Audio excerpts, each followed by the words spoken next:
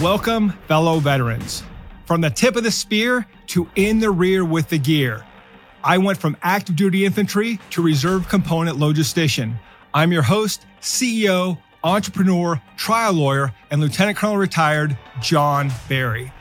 The military lessons that I learned helped me grow an 8-figure business that has maintained consistent annual double-digit growth, landing on the Inc. 5000 list of fastest growing companies in America every year for the past 7 years, and has allowed me to continue to serve America's heroes. Welcome to episode 19. Feedback is a gift. Be ready and grateful to receive it. Feedback is a gift. This was one of the hardest leadership lessons for me to learn. I think my ego got in the way a lot of times. I felt attacked. I felt like the work I did wasn't appreciated. And it just took a long time for me to really just accept feedback for what it is. And of course, not all feedback is equal. The feedback that we get from the people who have climbed the mountain that we want to climb means a lot more than the person who's never done it. And certainly when we perform to standard, getting feedback about how we perform can feel good, but the best feedback comes from when we fail to achieve that level of greatness that others expect from us. And so feedback really is a gift, but you have to be willing to accept it and see it as such. Now, when you go back through your military career, you got tons of feedback, right? The after-action reviews, the quarterly counseling, hopefully not too many negative counseling statements, the officer evaluation reports, the non-commissioned officer evaluation reports. There's all this structure for feedback. But one of the best commanders I had said, look, John, anytime we're talking, I'm giving you feedback. I'm giving you that counseling. So if we're walking to the chow hall, I'm going to tell you how you're performing. Anytime I see you, I want you to understand that this is an informal counseling session. As a leader, it may just seem like we're having a conversation, but the reality is I am trying to give you feedback and I want to interact with you in a way where you become more comfortable receiving feedback. So I don't want to sit across from you at a desk. I'd rather sit next to you at a restaurant and talk you through some of the things that I think you could do to improve. And that was some of the best leadership I ever observed because this commander really cared. It wasn't so much the content of the feedback, but how the feedback was packaged. So if feedback is a gift, the wrapping absolutely matters because if it's wrapped in a way where we're ready to receive it, we tend to receive it a little bit better. And so when you're giving subordinate leaders that feedback, just understand that if you come at them really hard and really bristly, they may not take that feedback as well. They may see it as a personal attack. They may not see it as you wanting to help them. And sometimes even if you're the nicest person in the world, they still will see the feedback as an attack. Or worse, they'll see the feedback as something insignificant and they won't take action on it. I have a great story about, we had this paralegal that worked at our firm and her husband went to law school, became a lawyer. His name was, well, we'll just say Rob. Rob ended up going to a massive law firm. And because the employee still worked at our firm, we stayed in touch. When I spoke with Rob, he would tell us about how great this firm was and the great mentorship and development and how he was just absolutely crushing it. And a year later, when Rob was terminated, he didn't understand why, and he said a lot of bad things about the firm. Now, I had a friend that was a partner at the firm, and I said, hey, what happened to Rob?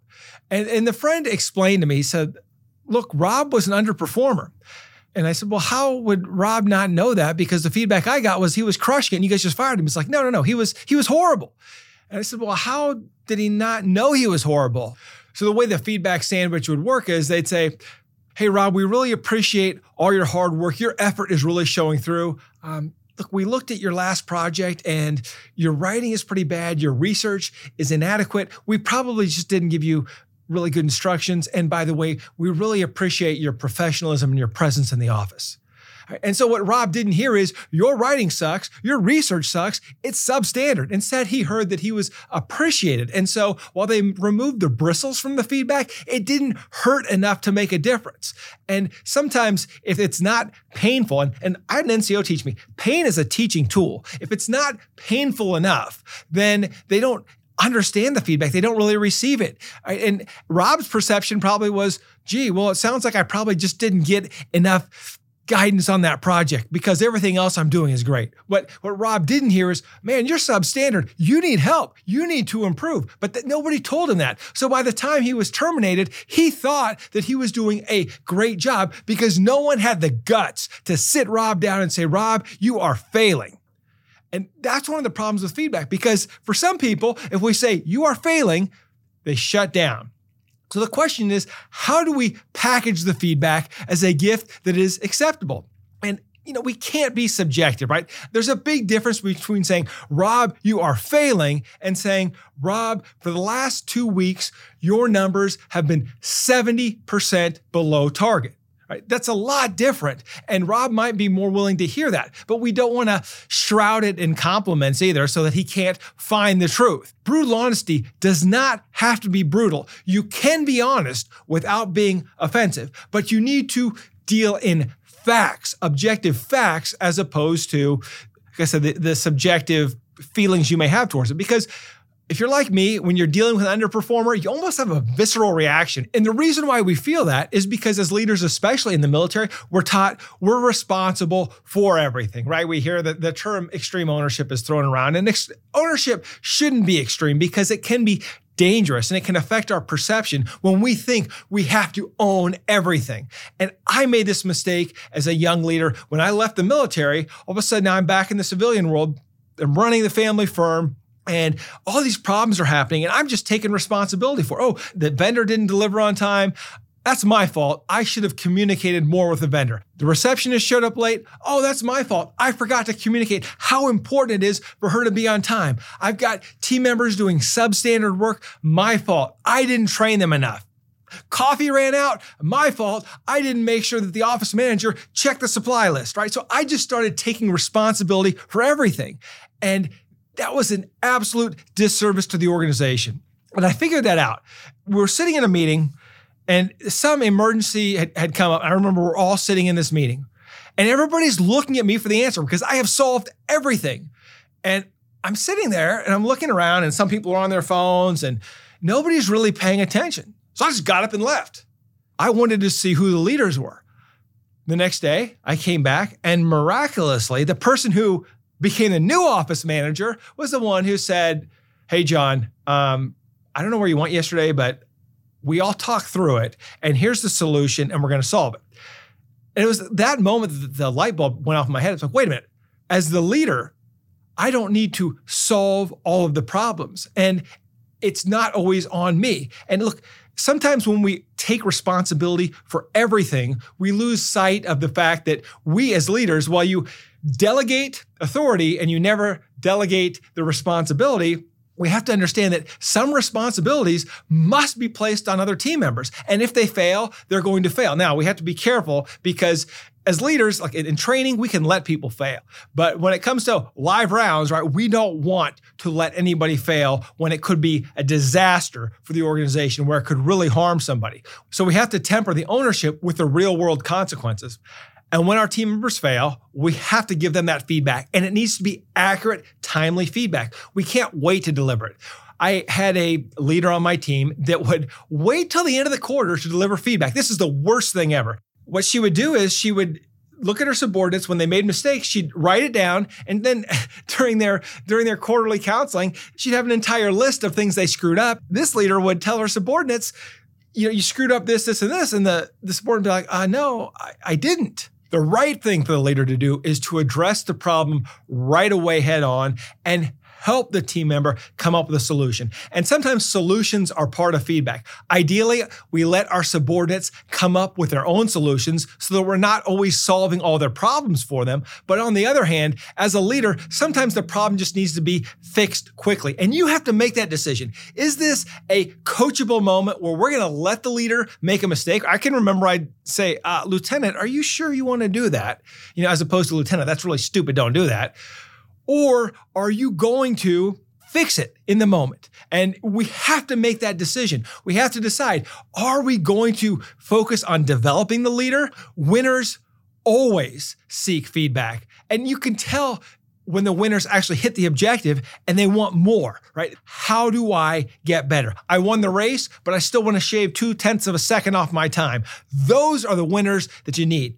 And when they ask for feedback, I'm happy to give it to them. And more importantly, I love to hear their feedback because they're watching me. And I want to know, how can I get better? And when you have winners that perpetually want feedback, whether they win or lose, those are the team members that are going to take you to the next level because they understand that feedback helps us to grow. That feedback is important to assess where we are and what actions we need to take to get even better. And that is the game, right? As a leader, you don't say, I want to make you a better leader. You want to say, I want to make you an even better leader. When we give that feedback, we want the team member to know that we cherish them. We honor them as a leader. And you're already a leader. We want to make you an even better leader. Just adding the words even better can make a difference into how they will receive that feedback and whether they will implement the actions necessary to get to the next level. And as an organization, it is all about growth, and you cannot grow without feedback. Feedback really is the fertilizer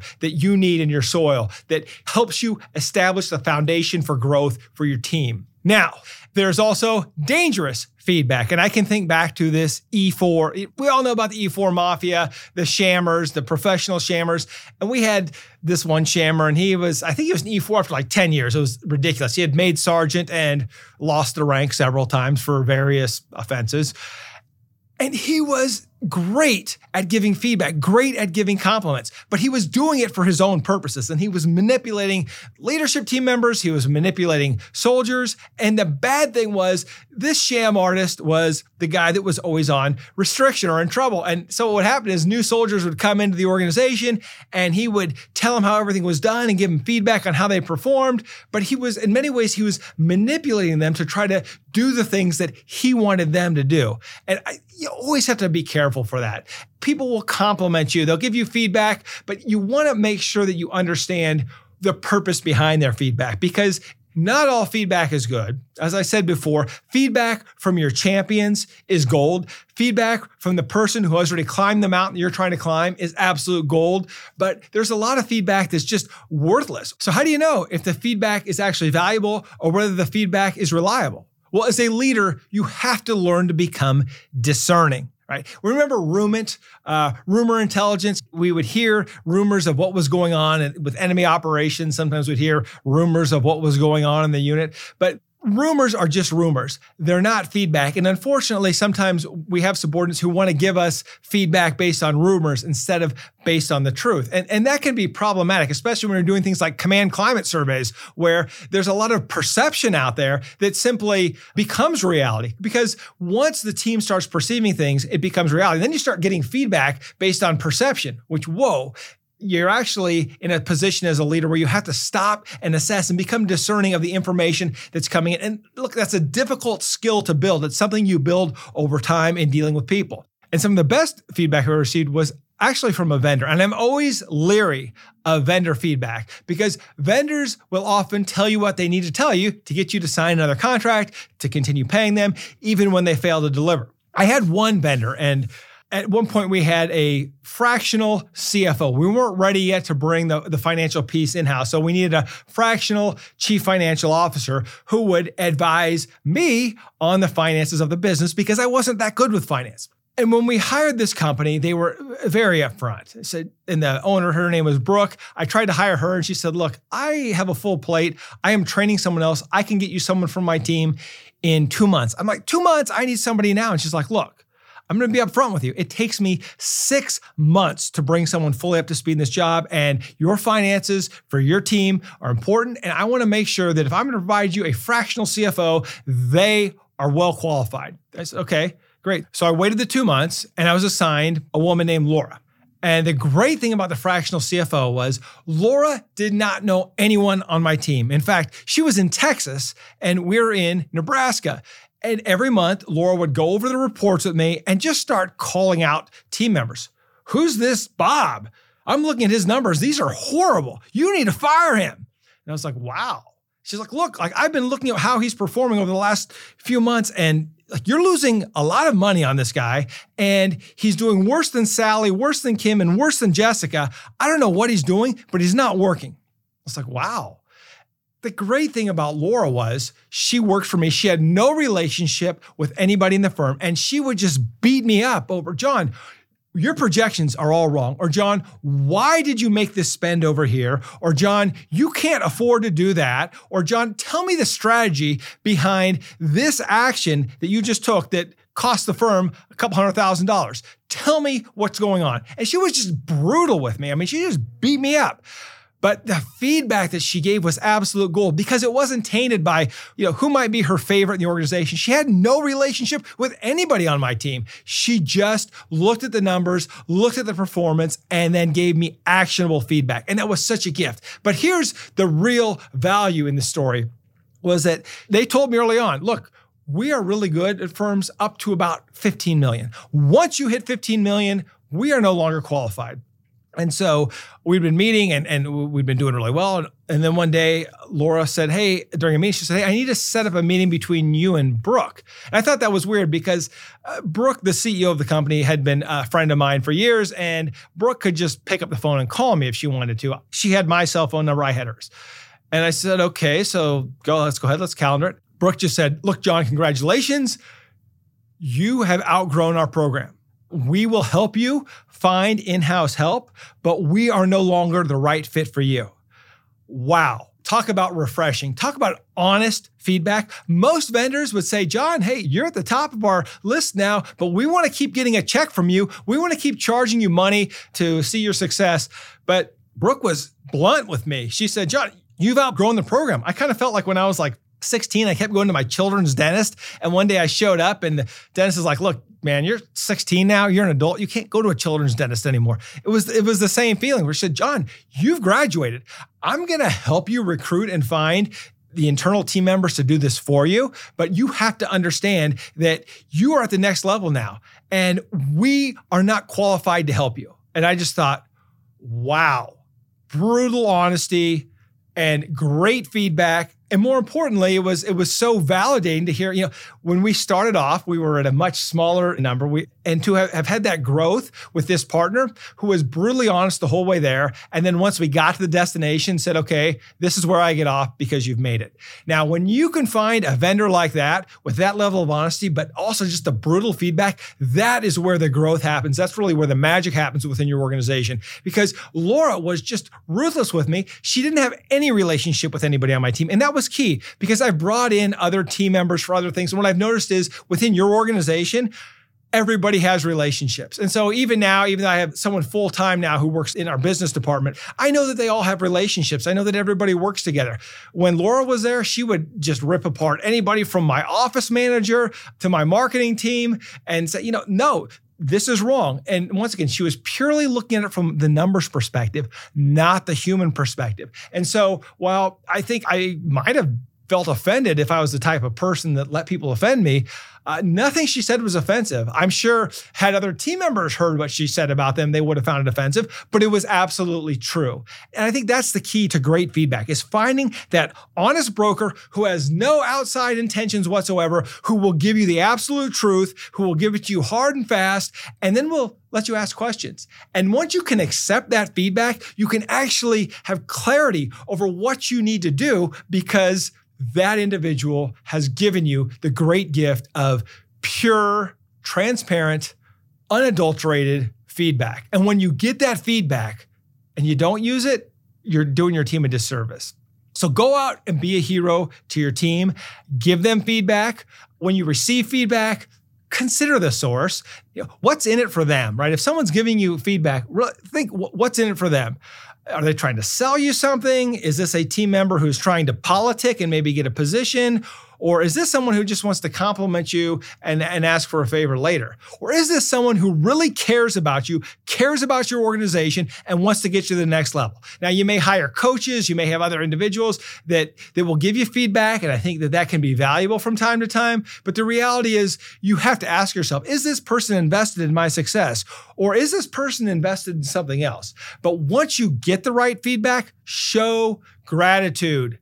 Right. Thank you. Thank them for the feedback. And it's a reciprocal gift. Don't ever be afraid to give someone feedback.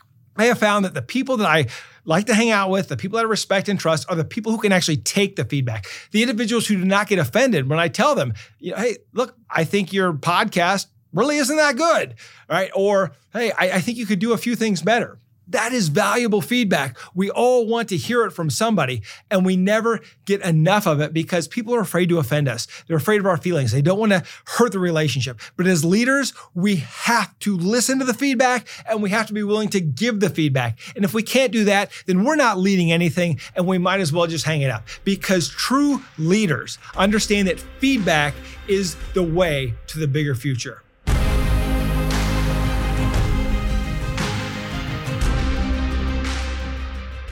After action review. Number 1, when receiving feedback, consider the source. Number 2, when giving feedback, consider the packaging. Make sure that you're delivering the feedback in a way that's going to be digested and accepted by the recipient. Number 3, feedback is crucial to the growth of your organization as well as your personal growth. 3 down. Number 1, not all feedback has the same value. Consider the source.